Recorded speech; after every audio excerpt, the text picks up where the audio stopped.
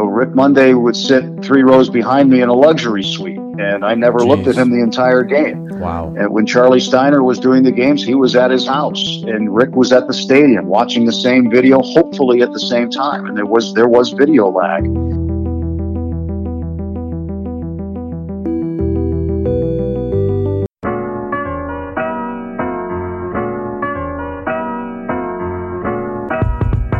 Episode 58, I bring in another sports broadcaster, Tim Neverett, who calls the Dodger radio, mostly radio games, some TV, but mostly radio. Anytime I have the opportunity to talk to a broadcaster, I'm in, especially a sports broadcaster. As most of you guys know, my passion with the microphone, I love the mic, I love sports, and I love broadcasting. So Tim Neverett was nice enough to come on, and we talked for about 35 minutes. On several different fronts. These guys have, first off, broadcasting in general is not easy in any sport.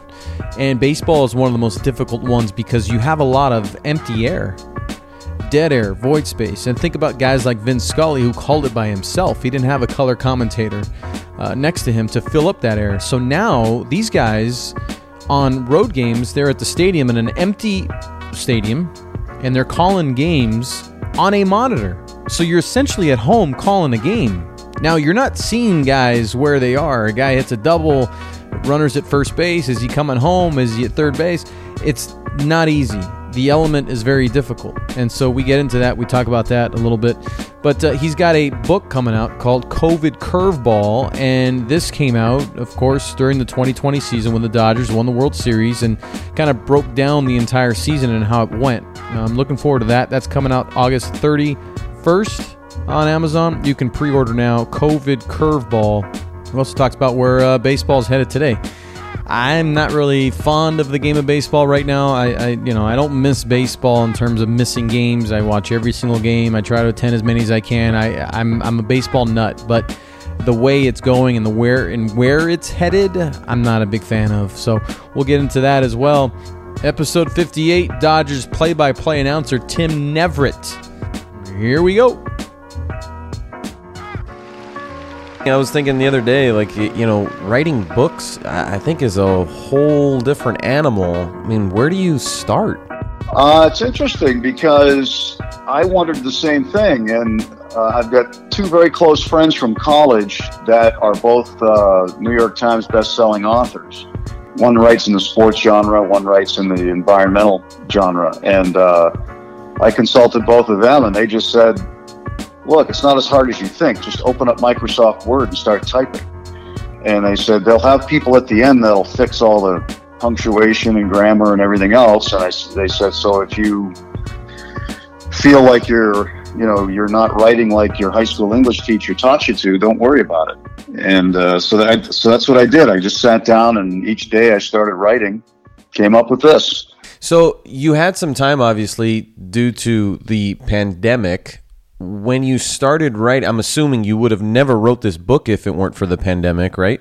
Yes. If it wasn't for the pandemic, we'd have been going through a regular baseball season. I'd have been concentrating fully on that. I would have had, my regular number of assignments, which is a lot of them.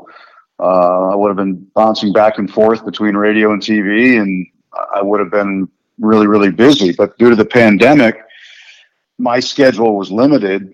I probably did maybe 15% of the schedule on radio and TV, and then I did radio pregame, postgame segments every day. But I would go to every game at home. I went to every single game, and I was at the ballpark every day, even when they were on the road. And I would go there for the radio pregame and tape it there, and then I would have time while I watched the games, and after the games were over, I would write. I wrote every day in real time.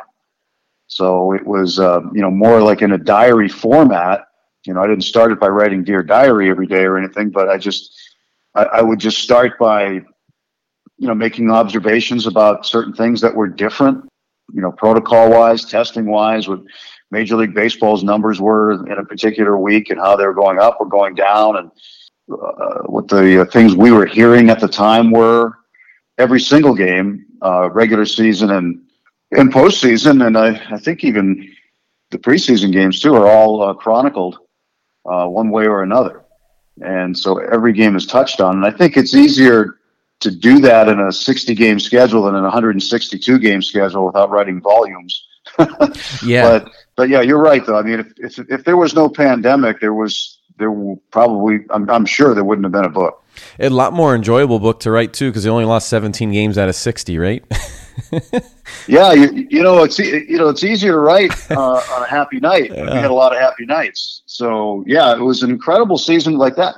I give the players a ton of credit because when they got between the lines, they played as professionally as possible. It was a Major League Baseball game in every sense of the word once they stepped over the line. But outside the lines, you got flat cardboard fans. You've got mostly empty seats. You've got piped-in crowd noise. It was just like the twilight zone of baseball.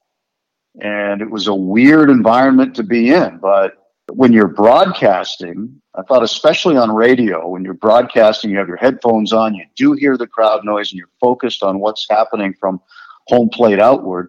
You would almost fool yourself into believing that it was normal times. But it wasn't. And, during commercial breaks, you take your headset off, you look around, and you're like, wow, this is just weird and so different. And people don't realize, broadcasters, you guys feed off the energy of the crowd, too. Not just the players. We do. We do. We absolutely do. And at Dodger Stadium, it's easy to do because the crowds are so great at Dodger Stadium especially. And even when you're on the road, you really feel it. You get the feel for the game. And you have a sense of what's happening, and your senses are more sharp when you're at the game than when you're not. When you call a game remotely, you just don't have a sense of where the baseball is half the time because you can't see it. And when a guy hits a home run, the way that it's cut by the director, and we're at the mercy of the home team's television director, whatever they decide to show us, which is the same that everybody gets at home. But when the batter swings and makes contact, the ball immediately goes out of the frame. We don't see it again until it lands in the seats. And we don't know how far up unless the high home camera pans out so far that we can see the ball, but we can't see the trajectory of the ball. You can't call a home run with any conviction whatsoever. You just don't know. You're talking about the away games that you're doing at Dodger Stadium, right? You're looking at a monitor. Correct, yeah. And so, it's just a totally different animal we're dealing with. And even though we'll have full stadiums around Major League Baseball very soon, until all of the broadcasters are calling games on site, home and road, we still won't be back to normal. Tim, talking about the calls, I can't even imagine a guy, a hard hit to left field, guy's at second base, he's trying to round third. Is he headed home? Is he stopping at third? How do you tell the people on radio what he's doing? Right? That part, that dynamic is crazy. Yeah, we had a situation the other day in Atlanta where bases were loaded. Will Smith was the runner at first. Chris Taylor hits a double, and I can't see Will Smith. I don't know where he is. And the guys in the truck didn't know either because they put the score up as 7-1. So when I saw that, I assumed he stopped at third. I checked what we call our all nine look, which is a high overhead look, but the players basically look like specks, and you can't really tell where they are all the time. So then I looked back at the program monitor, and then I saw Will Smith in the dugout, and I looked down at the score bug, and it changed from 7-1 to 8-1. And then I had to, say, and Will Smith came in too. So, there are times when we just don't know because we're at the mercy of what the television shows us. If we were there, you would see the whole thing unfolding in front of you. But it is challenging. I mean, no complaints, no excuses. We don't harp on it. We do occasionally say where we are, but we don't use that as an excuse. I mean, we've been doing this long enough, and I've called enough events off a screen in my career that, it's something that I'm able to do, but it's just not nearly as easy and effective as it would be if we were on site. Have they told you guys anything about that? Is there an update as to if you guys are traveling with the team or not in the future or upcoming future? No update as of this time. No. we don't know anything more today than we knew yesterday.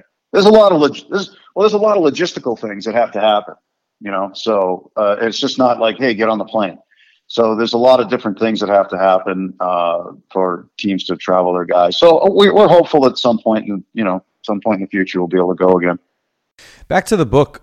So if we start at page 1, where does it start? Does it start at game 1? Well, prior to that, it starts with an incredibly in-depth foreword by Orel Hershiser. And Orel did a remarkable job. He embraced this project fully and was very enthusiastic about it. And he really takes the reader inside his brain during 1988 when he was on the Hill getting ready to record the last out of the World Series, retiring the Oakland A's. And, what was going through his mind just beforehand. He tells us about a moment where he stepped off the rubber and took it all in and what he was thinking. And then the chaos that afterwards, everything from having to suddenly film a segment for the Disney commercial while you've just won the World Series to, what it was like to see his family and what it meant and how it changed his life. And then he bridges that to 2020 and relates it to Julio Urias and how he got the last out of the World Series and what he did. And then he goes on to talk about the legacy of Clayton Kershaw and a number of other players, including Corey Seager, Cody Bellinger, and Mookie Betts in particular. It's a really good forward, and I sent it along to our publisher when he did it. And the publisher, the editor of the book was like, this is incredible. Like they were astounded by it. So that's how it begins. Then an introduction by me, and it tells you my history with the Dodgers. The fact that it starts off, who am I and why am I writing this? And, the fact that I do realize because I bounce back and forth and I've only been in LA for 3 seasons that people here don't know me that well. But, I've been a Dodger since I've been 7 years old. And people don't know about that, but that story's in there. And I was with the Dodgers in AAA, and I actually played for a semi-pro team named the Dodgers, and the Brooklyn Dodgers farm team played in my hometown, a stadium that I played in many, many times. And, growing up, so it goes that. But the book starts on page 1 talking about what TMZ is reporting about Justin Turner, the fact that he's returned to Southern California. And nobody knows how he got there. And then it's basically, this is how it ended. Now this is how it begins. And it takes us to a crisp spring morning in Arizona, spring training 1.0, and what happened that day just before the shutdown. 7-year-old Dodger, were you a New Hampshire Little Leaguer? I was, yeah. I was a bat boy for 2 years for the Dodgers. Then I played for them for 4 years, and we won a championship when I was 11. That's awesome. And I was taught from my coaches taught me, you wear your hat a certain way, you wear your uniform a certain way when you're a Dodger. You have to be proud to be a Dodger. And so that's where I learned it when I was a kid. And just ironically, I've been associated with the Dodgers in one way or another throughout my whole life. So they didn't allow you guys to be around the team and the players in 2020. How much of this book do you have insight on with the guys, or is it more of you kind of outside looking in? No, there's some insight. There's a lot of quotes, actually, because the access that we had was through Zoom. There were occasions where we had private broadcaster calls with Dave Roberts, and there's some excerpts from those. But there are some things on a daily basis. Not every single day, but I think especially starting with the reconvening of summer camp in July, the comments will show you how different things were. And, day one, Clayton Kershaw says, we're going to do what we have to do to win, and we're not going to be stupid. So, there are a lot of quotes from players and from Dave Roberts in the book. Throughout the entire season. And it's not just, my story. That's not it. It's the Dodgers story through my eyes, because I was there every day in a tier 3 capacity. And we did not have personal contact with the players. We did not have personal contact with the coaches. We were not allowed on the field. We were not allowed in the dugout. We were not allowed in the clubhouse. And obviously we weren't allowed to travel. And those places are where we do some of our best work when we're off the air. So, how did we accommodate for that? How were the broadcasts done remotely? Where were they done? Rick Monday would sit 3 rows behind me in a luxury suite, and I never looked at him the entire game. Wow. And when Charlie Steiner was doing the games, he was at his house, and Rick was at the stadium watching the same video, hopefully at the same time. And there was video lag. So there were a lot of challenges just to get the games on and to make them sound as normal as possible. And everybody involved in the production of them, I tip my cap to them, because we tried as hard as we could to make these games sound and look like a regular baseball season in the most irregular baseball season ever. Baseball is full of stories. As a broadcaster, there's between 25 to 30 seconds between each pitch, and so you have to fill that void or that gap with stories. I feel like when you guys aren't around them, as you were in the past, you are less amped to have stories about guys or just stories in general. How difficult is that, and how challenging is that when you're calling a game and you can't really put stories together? Well, you're right, because there were many times when I would go down to the batting cage during batting practice or see a guy in the clubhouse with nobody around, and I just say, "Hey, what happened here? How you doing today? What's going on?" or stuff like that. The one story I did get from a player was via text. And it was Joe Kelly, the day that his mural was unveiled in Silver Lake on the corner of Sunset and Parkman, which is where I lived during the 2019 season. So when I found out where it was, I knew exactly where it was. And I went over there to look at it, took a picture. I texted it to Joe. He was one of the few players that I had his phone number from, because he and I were together in Boston. And I said, "Look what I found today." And he texted me back, and he was on the IL at the time, and he said, "Feeling good." He goes, "I'm going over there to look at that tomorrow. I should be back soon. Shoulder's feeling great," something like that. So then the next time I was on the radio, I used that story. But typically you're going to have those stories on a regular basis. So what we had to do last year, I know in my case, I had to go to the memory banks. I had to go to past notes that I had. I had to go to past notebooks that I had from the 2019 season and go through old stories that I had already used and then reuse them. So, I had a whole notebook on the Giants that I put together in spring training in 2019. And first game against the Giants, I was retelling old stories. So, but we had to do what we had to do. We did distribute a list of broadcasters' phone numbers throughout the American League West and National League West, and we would text each other or call each other sometimes, which we still do today. In order to get stories, because we're still in the same situation. But not being able to be around the players and coaches and trainers and staff, we're just not able to convey what we normally would have the opportunity to. And that was one of the byproducts negatively of the COVID season that continues into this season. But that's, covered in the book. But there are stories that I'm able to tell in the book that people don't know, that went on behind the scenes, that have gone on in the past. And I do incorporate some other stories of mine from my baseball past that are relative to the stories in the day at hand, according to whatever day it was in the book. Tim, what are your thoughts on where the game's headed today? Well, I think, it's got to progress. It's got to be progressive. I do believe that. I think that it's got to appeal to a younger group of fans. And I think that a lot of the players are doing a good job promoting themselves on social media and getting that younger audience. I think Major League Baseball understands that, and they are attempting to grab the younger audience. And I think that baseball is trying what they can to incorporate more offense into the game. Right now, that's kind of backfiring. We see batting averages at an all-time low for the modern era. We see strikeouts up. 1 out of every 4 bats ends in a strikeout. So Major League Baseball recognizes there are issues with that. Where's the hit and run bet? I haven't seen that in a while.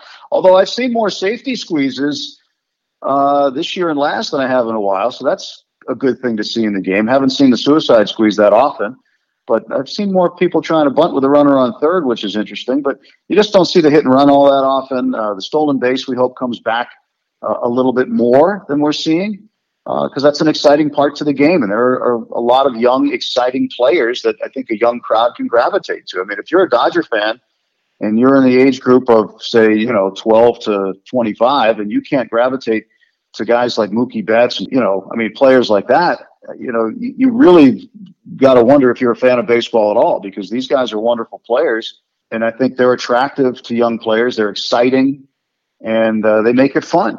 Yeah, when analytics come out and say that the RBI is the most overrated stat, that's head scratching, man.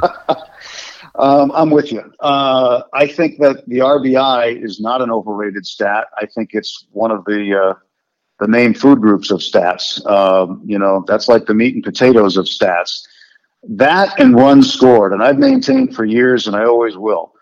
Runs scored is the most underrated stat, because how do you win games? You score runs, and you have to score one more than the other guy to win, right? So players that score a ton of runs, I mentioned Mookie Betts, he's been one of those players. Those guys are some of the most exciting and the most valuable that you have, because you've got to get on, you got to get over, and you got to get in. And that is the basis of the game, is to score one more run than the other guy. So you're either scoring it or you're driving them in. And those are the two main things offensively. Have you talked to any of those guys in the front office? I call them the Geek Squad. You don't have to tell them I call them that. But do you ever talk to those guys? The guys are like, the guys are, running around and they're all about the stats and the numbers. Do you ever peek your head and ask them about certain stuff? We haven't had the opportunity to really at this point in time. I haven't requested an opportunity to, although, I've had occasional conversations with Andrew Friedman, but, and some other people in player personnel. But in the analytics department, I think from our standpoint, a lot of them are, for lack of a better term, anonymous. I mean, you see different people, like in normal times, you'd see different people on the plane and wonder who they are and what they do.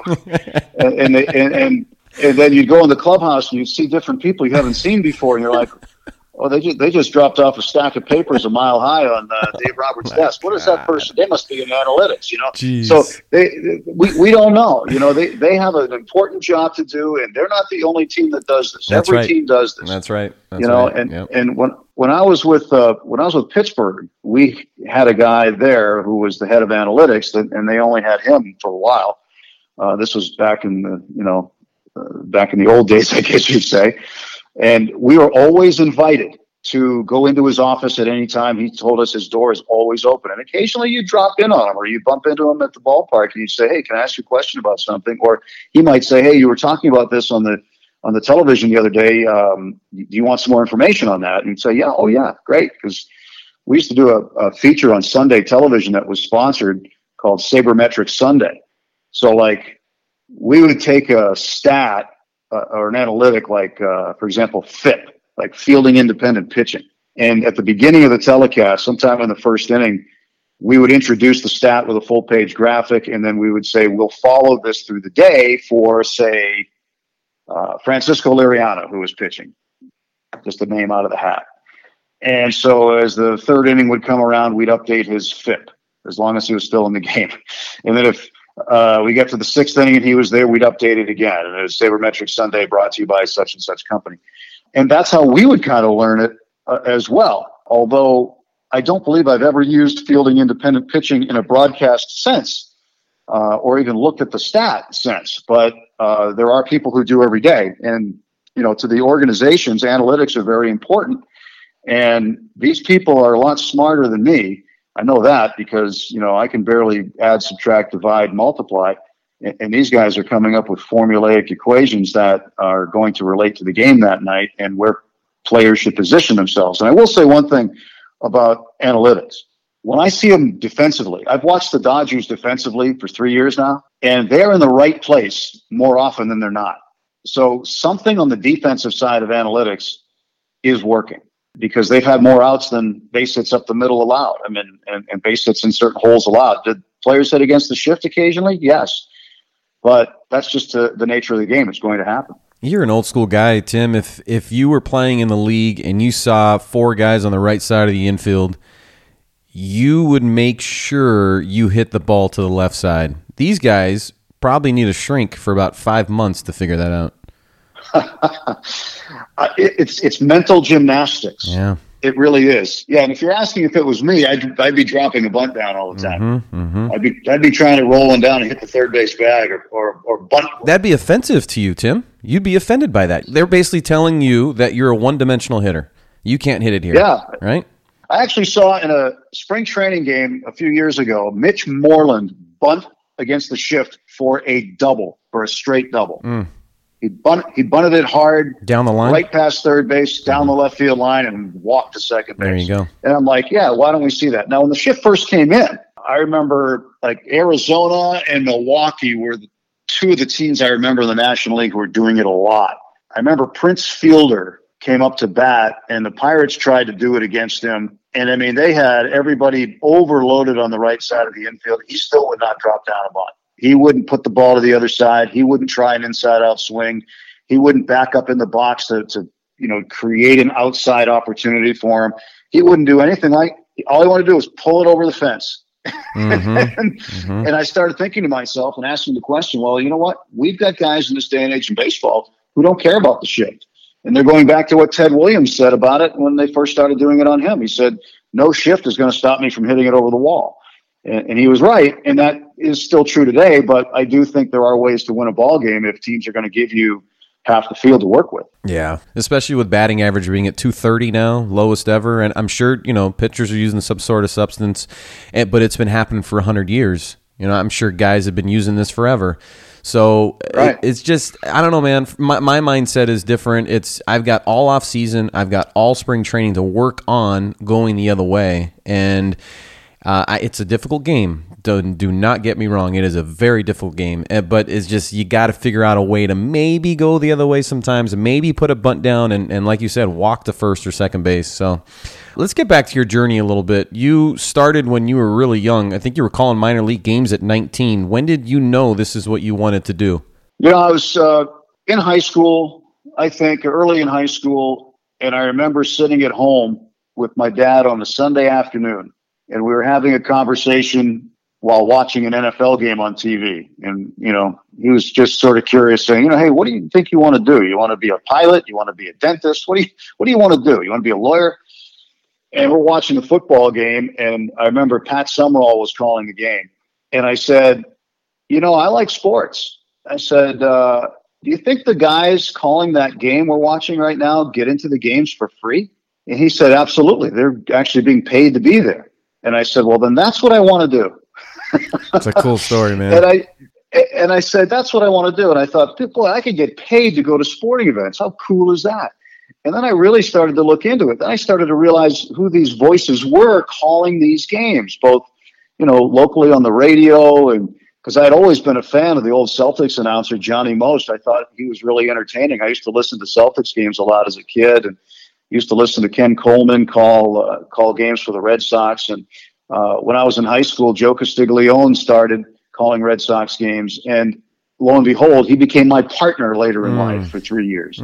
So, but I started to realize who these guys were, what they did, and then I started calling games in my head, saying, could I do this? And by the time I was 18, I did some radio reporting for the local radio station on the state high school baseball tournament that I was actually playing, and did a little 30 to 45 second voicer on a payphone that they could include in a sports report.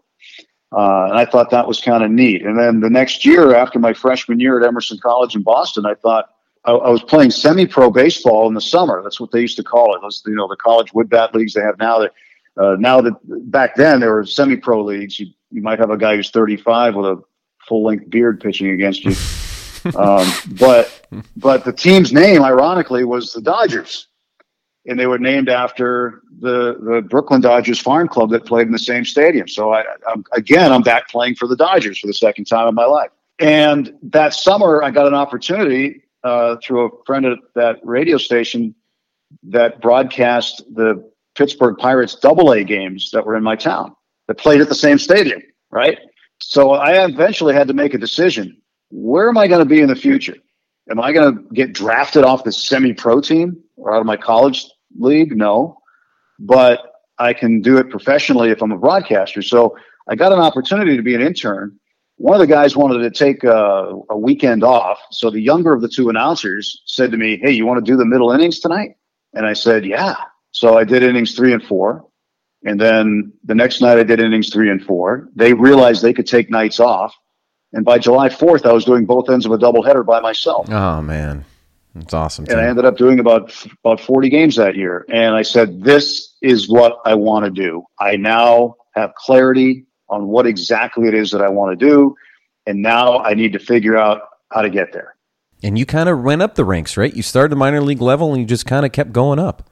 I did. I actually, when I was still back east, I did some auditions that never aired for the Pawtucket Red Sox. They let me do some tapes of the AAA game. And then I sent that when I knew I was actually going to go work out west, because the opportunities out east were shrinking. So I knew of an opportunity out west. I could go work in talk radio, sports talk radio, that was just really blossoming. And so I sent that Pawtucket tape to the Las Vegas AAA club. And a couple of years later, they asked me to come in and fill in and do a game. And I got to work that afternoon with Marty Barrett, former second baseman for the Red Sox and Padres, who lives in Vegas, and he was doing color on the game. So I did that game that day, my first AAA game. The next year, I got hired by them, and I did TV and radio for them for parts of 10 seasons after that. And even when I left to go work in Denver, they would still call me and have me fill in on series, and I'd just meet the team on the road. I mean, I had a great relationship with them, still do. My son actually works for that team now. I was going to ask, man, I thought your son is in broadcasting too, right? Yeah, my oldest son is. Yeah, he does UNLV, baseball, basketball. He works with the AAA Aviators. Due to COVID protocols now, he can't do any games right now, so they have him doing production. Major League Baseball is only allowing the minor leagues to have one announcer per game at this point, but they still have him there every night. And he's doing a lot of different things in production and broadcasting. So, but he'll get his chance at the AAA level. He's worked at AA. He's worked at single A. I think his patience will pay off once the COVID restrictions are lifted. How old is he? He just turned 27 a few days ago. Yeah. And what about your dad? Is he still alive? He is not. I lost both my parents a few years ago, and there's actually a story in the book about what happened the day after I lost my dad suddenly. Mookie Betts is involved, and Alex Cora, former Dodger and now current manager of the Red Sox. They were both involved in two separate stories that helped me get through the sudden loss of my father. Mookie did something that was, for him, a really small gesture, but to me and my family was pretty huge. Mookie's probably forgotten all about it, but I wrote that story in the book, and something Alex Cora did as well, because Alex lost his dad when he was 13. And I remember the next day at the ballpark, he pulled me in his office, closed the door, gave me a big hug, and we talked for a long time. And he did something else that was pretty important to my family. So, baseball people are good people, and there's, stories like that are in the book that I think people might find interesting that I've never told before. Talk about the Red Sox journey that you had. You left after they won the World Series in 2018, right? Yes. So I know working for a flagship is probably different than working for the team. What was the reason why you left, or was your contract up, or did you have a deal with the Dodgers? Well, you're getting very warm when you mentioned working for the flagship. Yeah, I could bore you for hours with the details, but it's just going to sound like sour grapes. But I did get a contract extension offer. It wasn't very long, and working for the flagship was not what they told me it was going to be. The Red Sox did everything they could to keep me. They asked me to stay, and the opportunity with the Dodgers that presented itself during the season that we just didn't say anything about until the season was over. But the opportunity that presented itself was more like I had in Pittsburgh, going back and forth between TV and radio and working for the team, which for anybody in baseball, to be employed by the team, that's the absolute best way to go, human resources wise and, personally. And it's the Dodgers. I mean, come on, it's the Dodgers. It's the greatest organization in baseball. Are you kidding me? I mean, what was I going to do? Say no? Yeah. But it was a much better employment situation for myself and my family, even though I grew up in Red Sox country. If I had worked for the Red Sox as a team, who knows? Maybe I'd still be there. But, the Red Sox, one of the owners, Tom Werner, flew to L.A. to personally present me with my World Series ring that next April at Dodger Stadium. We're in the Lexus Club at Dodger Stadium, and he gave me my World Series ring, and we talked for an hour. The CEO of Fenway sports management and the CEO of the Red Sox, Sam Kennedy, called me just before my first spring training with the Dodgers. He called me out of the blue and he wished me the best of luck, and he wanted to reinforce to me that I was part of the greatest team in Red Sox history and that'll never change. And, he said, I hope we were working together sometime down the line. And, he was really nice, but he called me out of the blue. So, I had the respect of the Red Sox organization. It was just the flagship people that were different. Yeah. We'll leave it there. That's not in the book, right? That's not. I don't. It would sound like sour grapes, but if people knew all the stories, they would be amazed and ashamed of them. That's too bad. So the book is coming out. You can pre-order it now on Amazon, but it will be available August 31st. Maybe it's too soon to ask you this question, but would it be something you'd do again? Write another book? I'll let you know once it's out. Yeah, it's been an interesting process, and it seems like there's more work after you write it than when you write it. But I did enjoy the process. I enjoyed learning about the process of publishing and going through all of that. But it is an interesting deal when you go through the editing process, too, and you have an editor say, no, we're going to take out this paragraph because it's crap. Well, I thought that was good. They're like, no, nobody. They're blunt with you. They're like, nobody cares about that. Let's get rid of that. I'm like, okay. So, but it's funny. I might do it again. I mentioned to my wife not long ago that I might want to write a textbook on broadcast radio and television, because I also am a professor at Emerson College and I teach each semester. And I thought about maybe doing some sort of a textbook for one of my classes, but maybe sometime down the line, I would do Tales from the Booth, just talk to great broadcasters and, talk about stories that they have that are off the beaten path. I've got a bunch of my own. I had a broadcaster partner of mine literally fall out of his chair making the call of a catch that won a division series.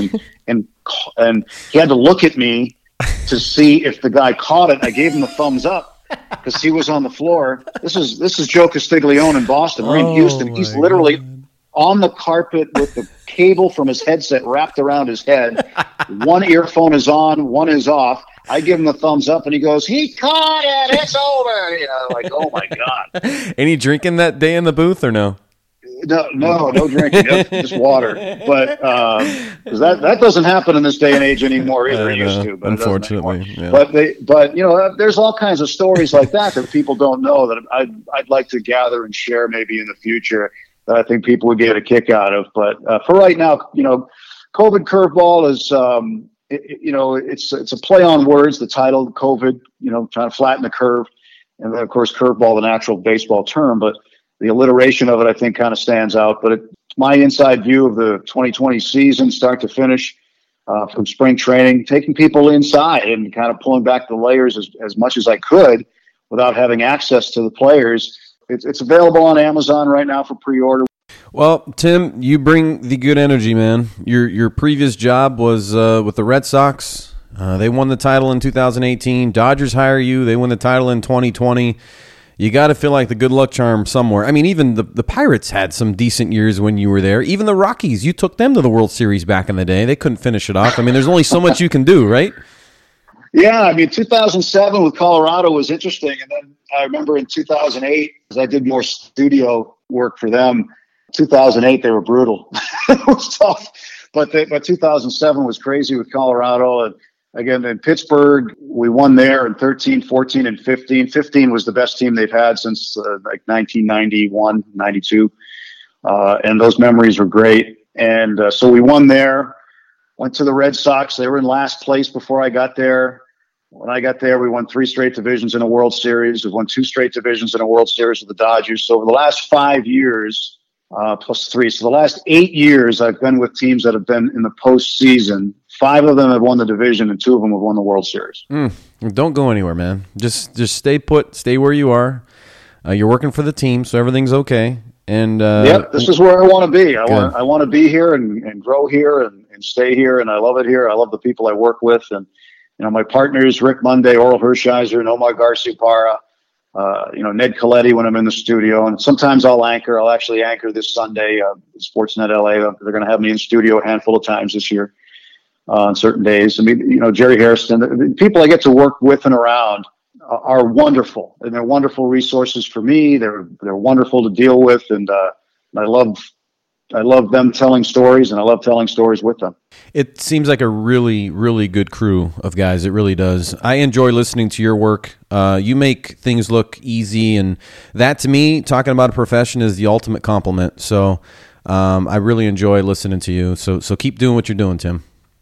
Well, thank you very much. I really appreciate it, and I appreciate the Dodger fans very much. I mean, this is a great, passionate fan base that I love. I'm trying to embrace LA. I mean, I moved into downtown, believe it or not, and so I'm getting used to downtown from LA and learning all the landmarks. And my time off, I try to go to Santa Monica, or I'll go to Griffith Park, or I'll go to wherever. I'll go hiking in Malibu.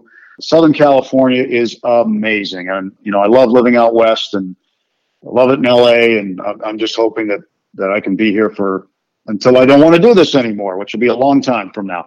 Yeah, there's nowhere else in the world you can snow ski and surf in the same day. That's right. Yeah, and I might try it one of these days. You got to do that too. Considering it. Knock that one out too off the list. Hey, man, I look forward to maybe meeting you at the stadium one of these days. Sounds great. I look forward to it. All right, Tim. I'm going to buy the book. I can't wait to read it, and keep in touch, man. Thanks again so much for your time. Thank you very much. I appreciate it. What a nice, cool cat Tim Neverett is. Such a nice dude. We could have probably talked for 6 hours. No BS. It's just fun to talk to baseball minds and people. I love it. I can do it all day long. And Tim Neverett is definitely one of those guys. Fun conversation. I'm looking forward to reading his book, and I hope he's around for a long time. It's just so cool that guys like Tim give me this opportunity to have this conversation, to sit down with him or talk to him. It's super cool, man. I am forever grateful for these opportunities, these conversations, especially guys in this industry. So super cool. Remember, follow me on social media, Mic'd Up Pod. We'll have all the links in the show notes. And tell a friend or two, will you please? Or 3 or 4. That was episode 58. Looking forward to 59. I hope you are too. Thank you so much for making me a part of your day. I am Mike Gabriel. Until next time, folks, no wasted days. Let's go.